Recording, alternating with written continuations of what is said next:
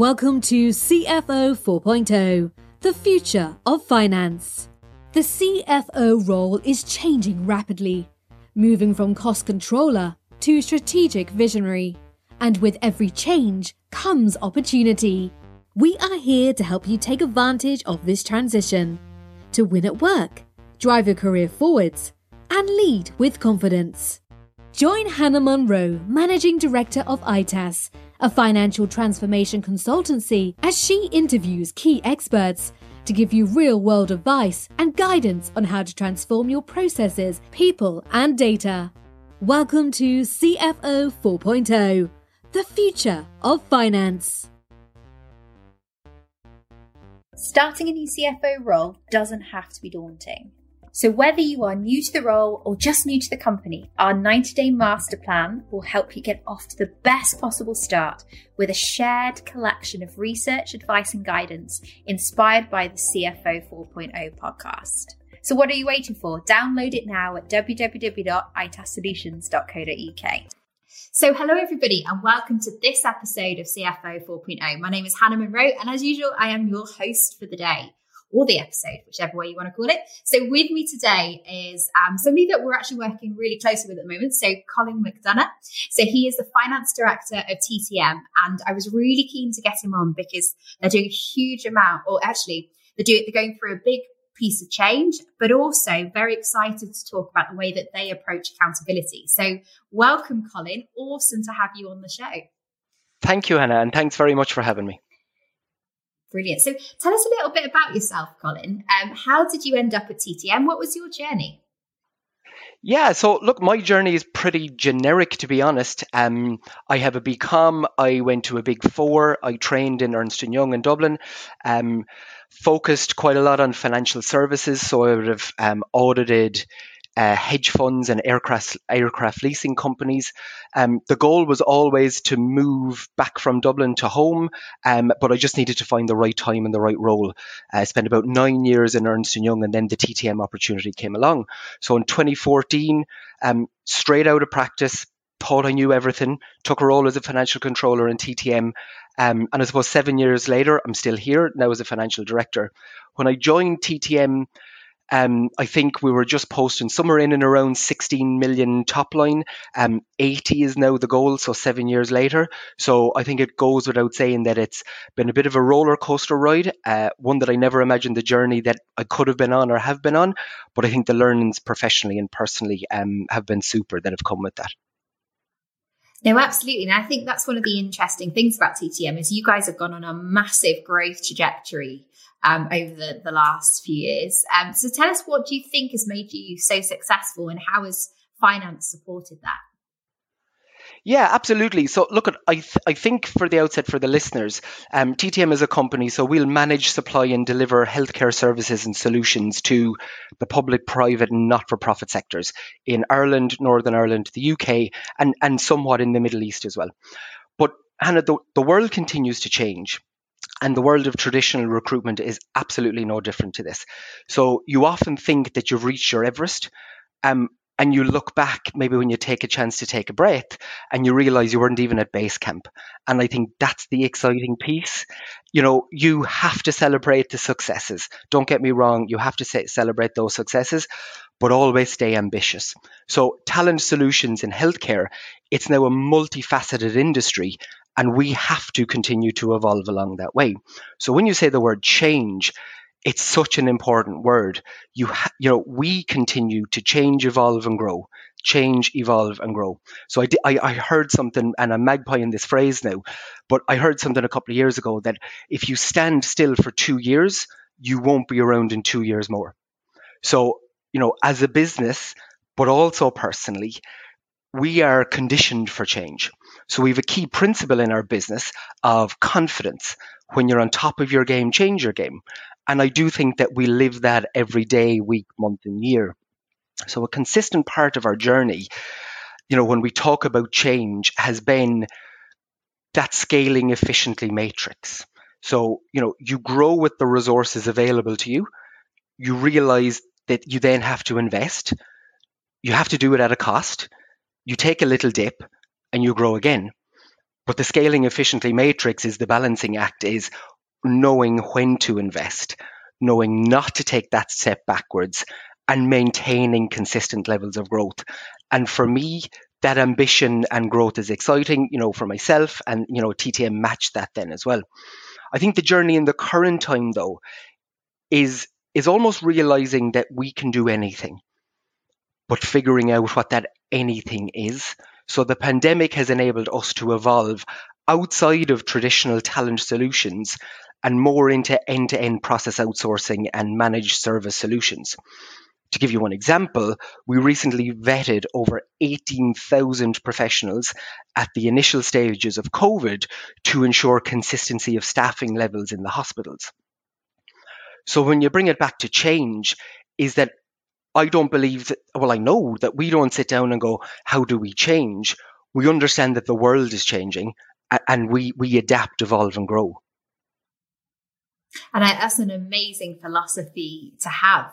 But obviously with that change comes a lot of management of change and making sure that each piece of the puzzle is working well, which kind of leads us on to the topic that we wanted to talk about today, which is accountability. So tell us a little bit about TTM's approach to accountability and how you approach it, I guess, within finance specifically. Yeah, absolutely. Look, I think when we talk about accountability, you probably have to learn where you've come from and, what made you not necessarily successful, but actually, and where you are now. So to answer, I suppose, a question in terms of, is accountability important? The easy answer is to say, of course it's important. And it can appear very difficult, and it can be made even more difficult, sometimes unnecessarily. So, Hannah, we've found in the business, and I'm sure everyone has found this, is that there isn't a magic wand or a rule book or a list on how to be accountable, or what actually is being accountable, or what's best practice when it comes to accountability. Now, ask ourselves the question, what defines one person or one team on being more accountable than the next? Or more importantly, who holds one other one accountable? So I'm sure we've all experienced what we see in our business is that, or what we have seen in our business is that we have some super people. We have a super, the employees within the business. But what you'll see in other businesses is that they don't have a clear vision of the journey, or they don't exactly know what their role is. So how can anyone hold any person accountable if you don't clearly define the expectations of each person or each team within an organization? And I've seen this before, Hannah, and you've probably seen it before, is that you will have companies who create strategic plans, and they sit with strategic plans for 3 to 4 months within a business. They are done at budget time. It's almost to get to the number, this is what we're going to do. And then they're not looked at again. They're never used again. And it's almost a tick the box exercise. And we do believe within TTM, not just within finance, but actually holistically within TTM, we're a little different. So between TTM and our group companies, we have created what we call a playbook. It's a living, breathing document. It's prepared every year, and it serves as a dual purpose. Now, we firmly believe that the inputs create the outputs. So very rarely do you hear us talking about a sales target, a margin target, a profit target. It's very much on the inputs. Now, it's a little bit of a childish and a silly similarity I'm going to give you, but if you think about baking bread, so everyone's gone mad baking bread in a pandemic, but they all buy the ingredients. You put the ingredients together, you throw it in the oven, then you get the bread. Well, we believe our playbook are the inputs, and the contents of the playbook are the inputs, and the TTM is the oven, for want of a better phrase. So, I might just bring you through what the playbook is. So first off, it's got 2 purposes, right? First off, it's got a list it outlines our 15 family principles. Now, these principles, people will say, that's just another word for vision, mission, values. And we'd fundamentally disagree, because our 15 family principles are actually the way in which we conduct ourselves day to day and the key behaviors in which we work on. Everything we do within the business, from the day we turn our laptops on, from the second you enter the door, you are held accountable to the principles. So everything we do is aligned to them. And it ain't just words, it underpins our success. So I'll give you an example of a couple of them would be trust and respect and open and honesty, simplification for clear tracks, realizing potential, have fun and celebrate success, confidence, respect for money, and one I love is, don't, or love tech, don't fear tech. So, and I know a lot of people might hear this and they'll go, what is this guy on about? A set of 15 principles on how to actually live and how to conduct yourself. And we are a little different. And we're okay with that. We're not necessarily for everyone, and everyone isn't necessarily for us. So we won't apologize for that. The second part of the playbook is what we call chapters. So we've got 10 chapters within our playbook, and in essence, it's our 9 main divisions and a catch-all chapter within the business. So sales, technology, finance, risk, OpEx, people and culture, brand, etc.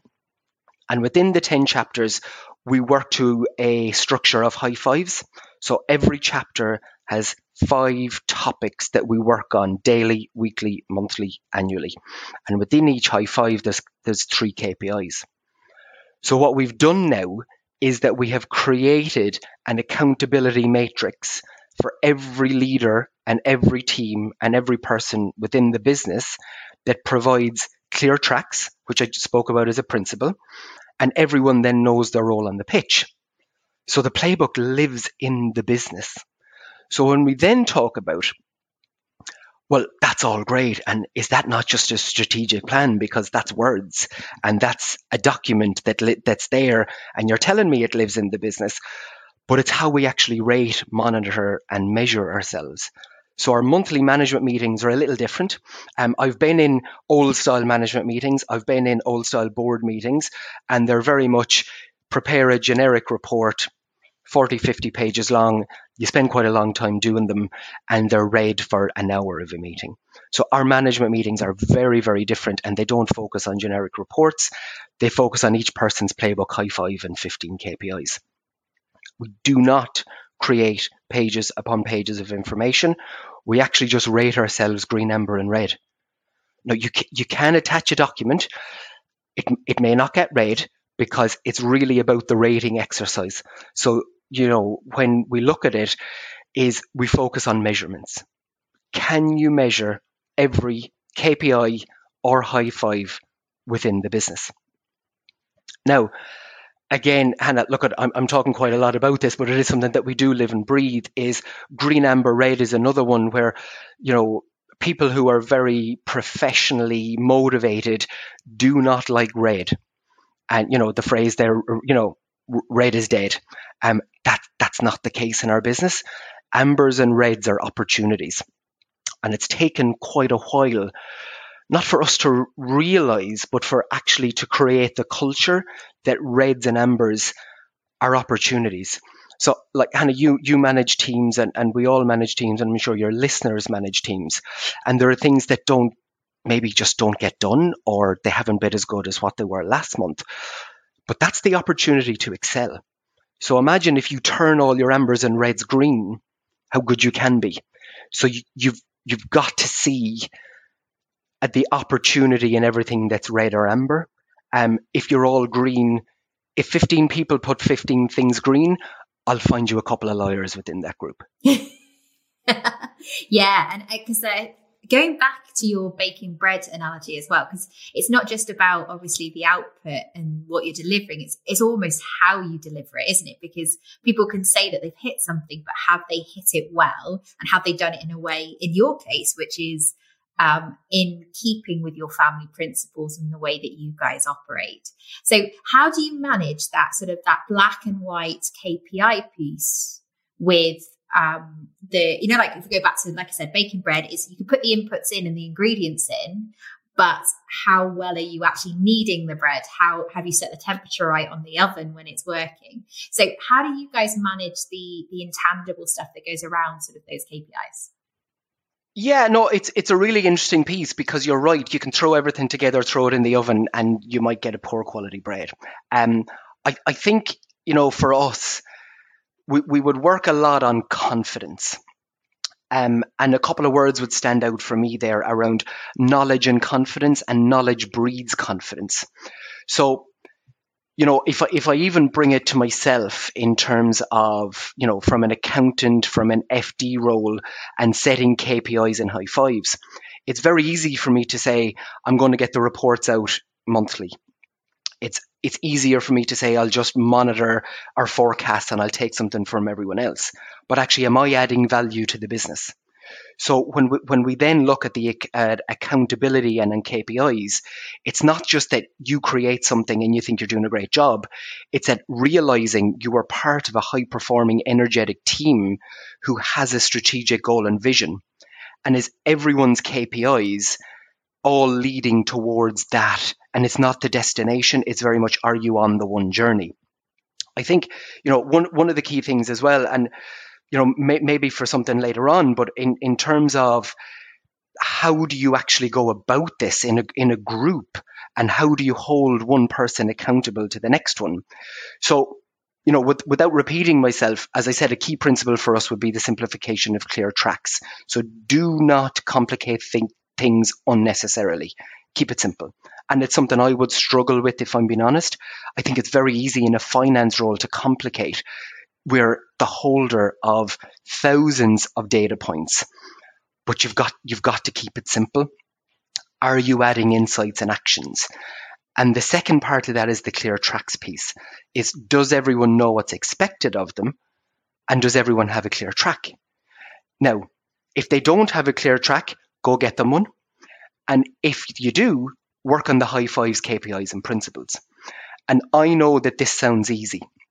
And I know that it sounds very easy to say, let's just give somebody the clear track.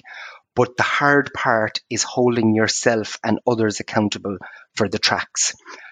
But you've got to get the simple bit in place first, and then your principles kick in. So a cornerstone for us of our trust and respect and open and honesty principle is that things are personal, but you do not make or take them personally. So you've got to embrace open and honest feedback. As long as the giver of that feedback does not cross the line, we don't hold away from difficult conversations. I have a phrase that I use, and I use this quite a lot. I may even have used it with you in a couple of meetings, is there's no such thing as difficult conversations. They are just conversations. And it doesn't happen overnight, Hannah. It's a consistent work in progress.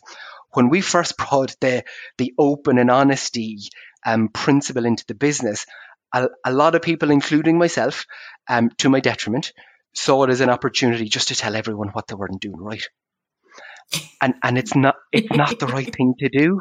Exactly. It's not, people will say, well, that's great. I'm going to be very honest. And Hannah, I'm going to tell you the 15 things that you haven't done right. But don't you dare come and tell me the 10 that I'm not doing right. So you've got to find that right balance. And that's why, on a monthly basis, we collectively rate ourselves to our principle. And that's what's very different from TTM to other businesses, is we actually sit down virtually now these days. We'll go through all 15 principles. It has nothing to do with the day job. It's very much from a principles perspective. And this allows for the feedback to occur. So are we being true to our principles? You might be very honest, but did you cross the respect line when you were given the honest feedback? Are you owning your position on the pitch? Did you work on your weaknesses? Do you even know your weaknesses? Do you know yourself? Do you know the person that you're dealing with? And do you know maybe what their strengths and weaknesses are, or how they like to be dealt with? So I suppose to cut a long-winded answer very short, and you got to set the examples by doing. You create the culture of accountability through openness and honesty.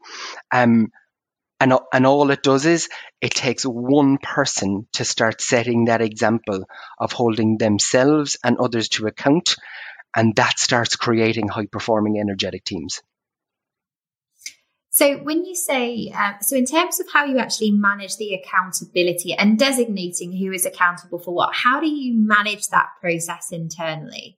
Are you doing it in documents? Is it conversational? What are you doing? Yeah, so I suppose there's two things there. One is actually the alignment and the deployment of people who are responsible, and the second one about how we monitor and measure it. And again, let's go back to a key principle of simplification. Let's not complicate. This doesn't need 55 different types of spreadsheets or having meetings about who's going to set up a meeting. It's very, very simple. So, we have leaders within our business. So myself as the finance leader and a super financial controller under me, Elaine. So we will manage finance and risk. So we know from an ownership perspective, we're the right place to manage and own those chapters within the business. From a monitor and measure perspective, there's no Word documents, no Excel spreadsheets. We have embraced technology. We use a very, very simple project management platform. It's all online based. We go on and it's all the KPIs are listed. And literally, we have it set up that says, are you red, amber, green? And without saying it's red, amber, green, green is, yes, we're there. Red or amber is we're working on it, and red is not got to it yet. So we don't necessarily want to say you haven't done your job, but what we are saying is we all understand from an accountability perspective, I've got to get to this. I just may not have, or the results coming out of this aren't exactly as we've expected. Awesome. So in terms of within finance, how do you, obviously as leader of finance, how do you manage the process of delegation of accountability? Because that, in order to step out into the value add piece that, you need to be able to do as a finance leader, actually being able to delegate those tasks is critical to success. So how do you manage it? Yeah, it's really interesting because it is probably one of my weaknesses, in the sense of, do I always have to be involved in everything? And that's something I work on. That is absolutely something I work on. Am I limiting other people realize their potential by being involved in something that I don't have to be? And then I'm not actually adding value as an FD where I could be from a strategic perspective. So I think one of the key learnings for me in that way is that you have to empower your team. So it is all well and good that we say at a leadership level, we rate ourselves, we rate our KPIs, we rate our high fives, we rate our principles. It doesn't stop there. It happens all throughout the business. So from a finance perspective, every single person has a high five. They've got 3 KPIs within their high five, and it's a consistent approach. It's consistent for all the right reasons. I suppose, in the sense of why do something different at different levels of the business? Let's just keep it as consistent as you can. But if I go back to in terms of a delegation one, but actually I'd probably flip the coin a little bit more positively on that in the sense of empower your team. So, it is absolutely a cliche, but it's also true, is that you are only as good as the team around you. So there's been so many examples of you being in projects, meetings, spreadsheets, and what accountant doesn't love multiple spreadsheets? And full well that actually you don't need to be there. So everyone take a step back and ask yourself, what am I trying to achieve by doing this? Or who am I trying to impress by doing this? Whereby if you educate and communicate to your team, you're actually building confidence in your team. You're building a high performance culture, because do you know what, Hannah? You might just be surprised with how good your team are. So that piece around empowering your team and the people around you will actually realize their potential, which is a key principle for us. But let me be selfish for 30 seconds. It might actually help me realize my potential too. Yeah. And you know what? It's a really interesting pickup point you made there about terminology, because like you say, delegate does almost have connotations, doesn't it? Negative connotations. So actually talking about it as empowering them to step up is almost like a changing word and a change in approach.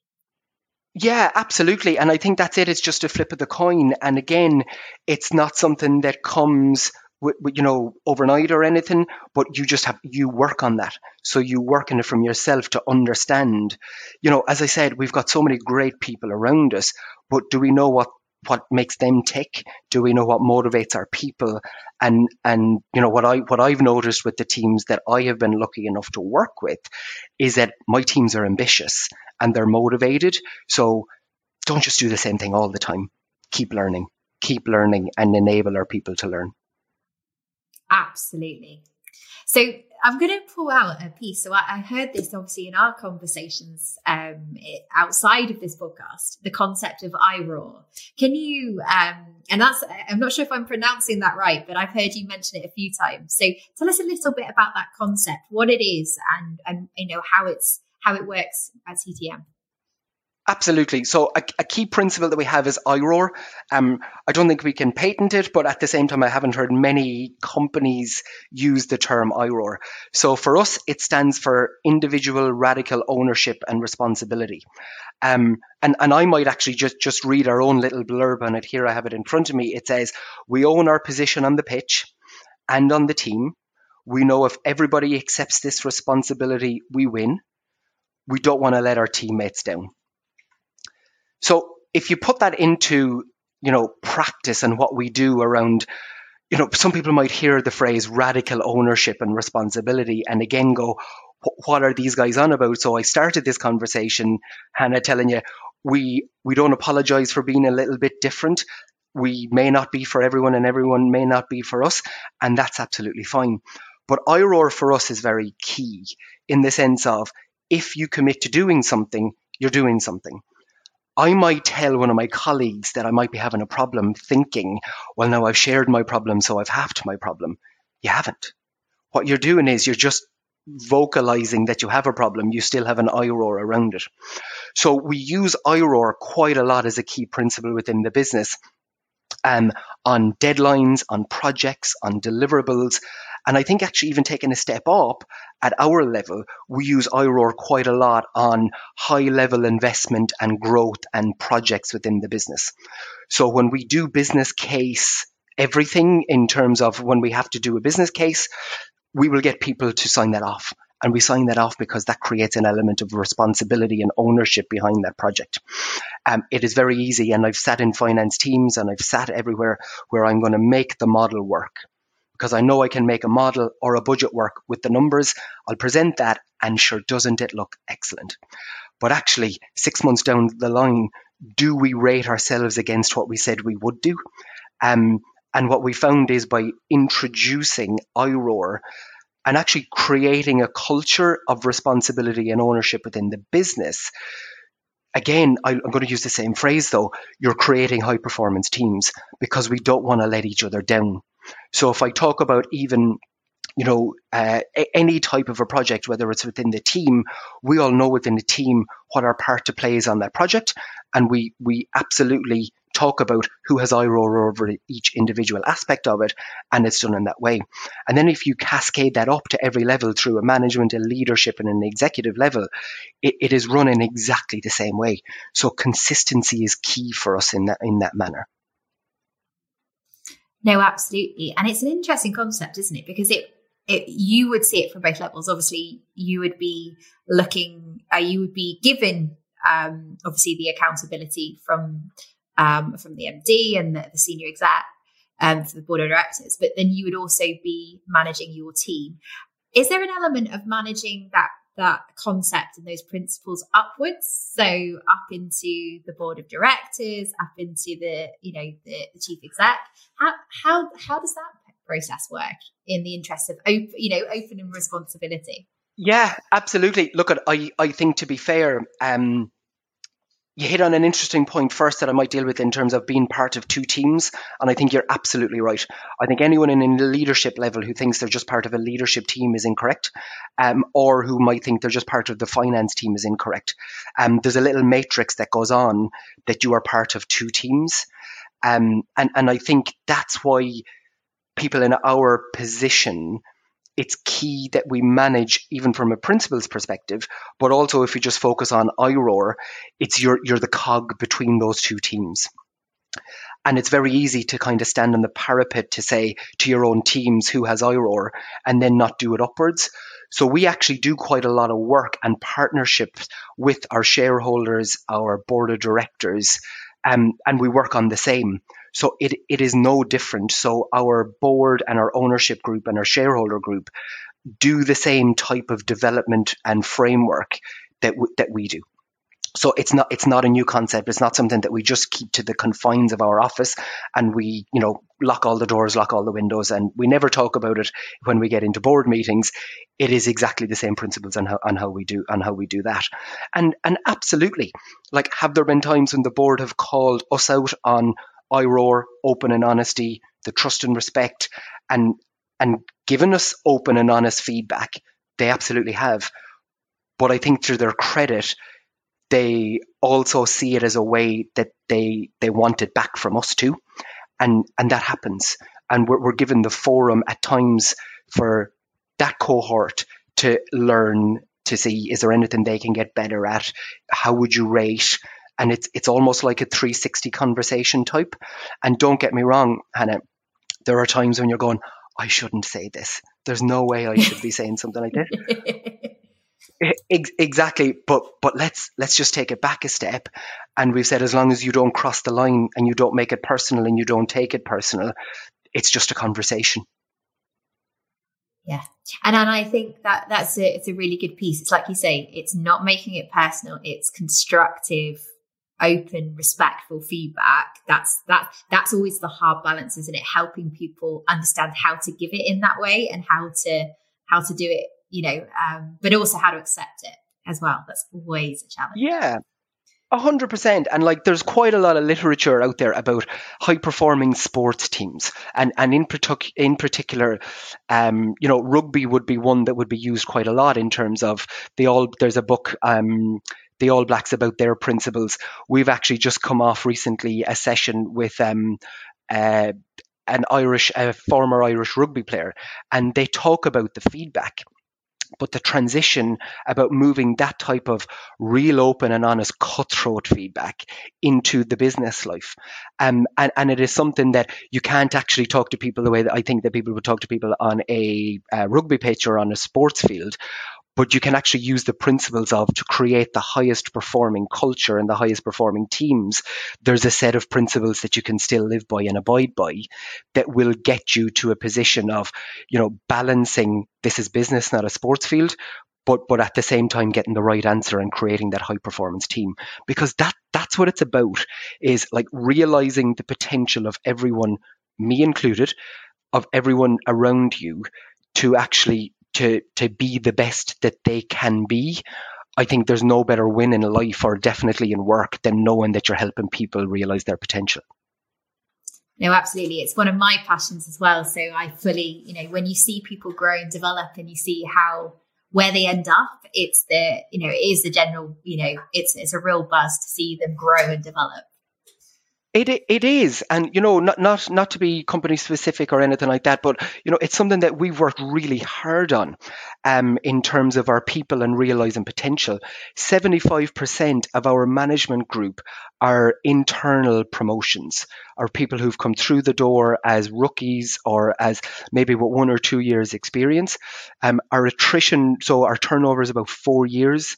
So we know that if we have the right foundation and the right the right foundation in place, that it enables them to realize their potential and grow into management level.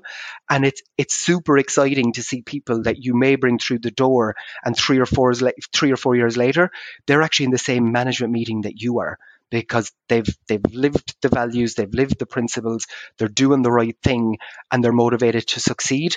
And look, as I said, it's exciting when you're in a business that does that.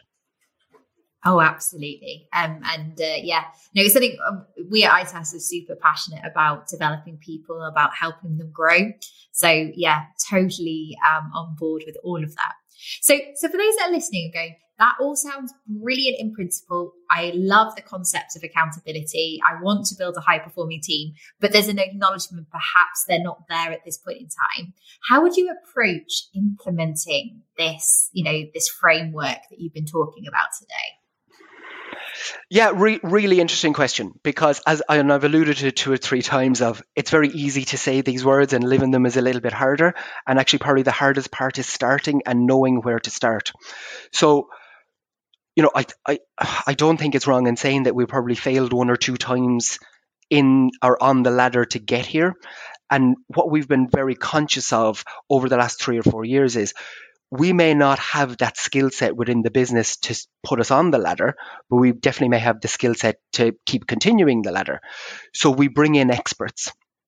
And we bring in experts and consultants from a coaching and a high performance level that help us along that way.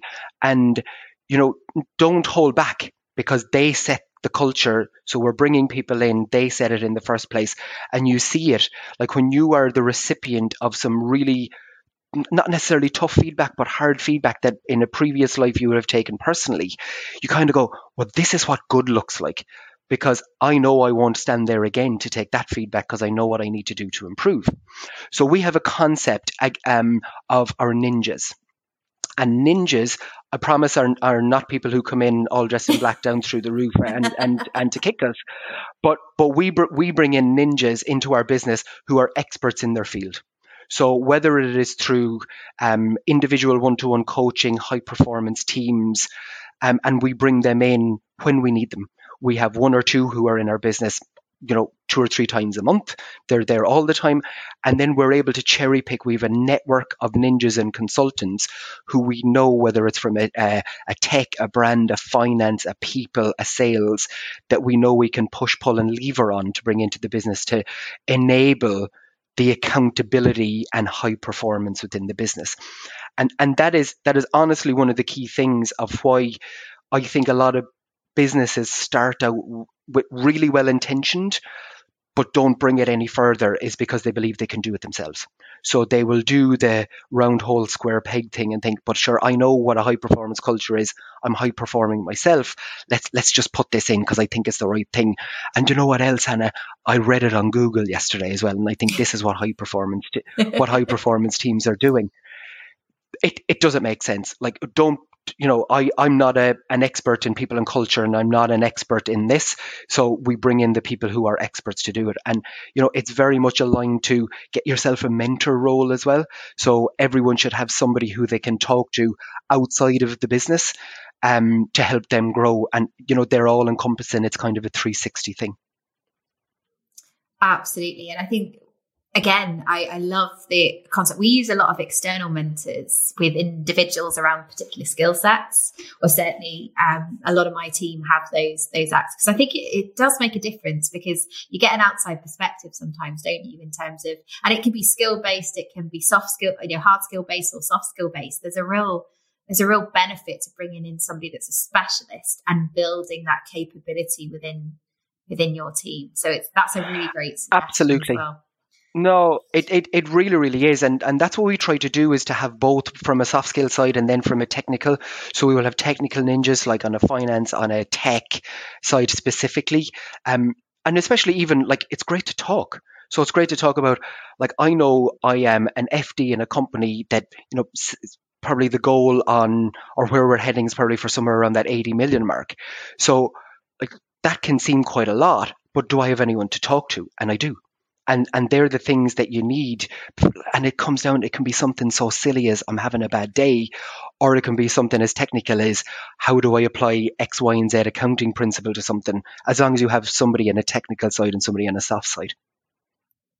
Absolutely. Now, I think we could literally, and we do outside of the podcast, talk all day about various different things. So I want to say this has been absolutely fantastic, Colin, and thank you for sharing the aspects of accountability, but also sort of from a top level, how that has been driven down, because I think that's a key part from what you've been telling us to your success. So thank you again for coming on and sharing. Any final thoughts for anyone that's looking to shift and to build that accountability perspective? Anything else that you think they just need to bear in mind before they start? Any learnings that you picked up along the way? Yeah, look, I think there's a couple of learnings from a more macro business side. Is what we do works for us, it may not work for somebody else. So we've heard lots of stories of people just magpieing principles and values and then just trying to pigeonhole them into their own company. Each company tells their own story because each company has a different culture. You should set your principles and the way you work to your culture and how you want your culture to be. And again, I think just to learn that it doesn't happen overnight. It is definitely a work in progress, but with the right inputs, you will learn and you will reap the benefits in your outputs. Amazing. Well, thank you so much, Colin.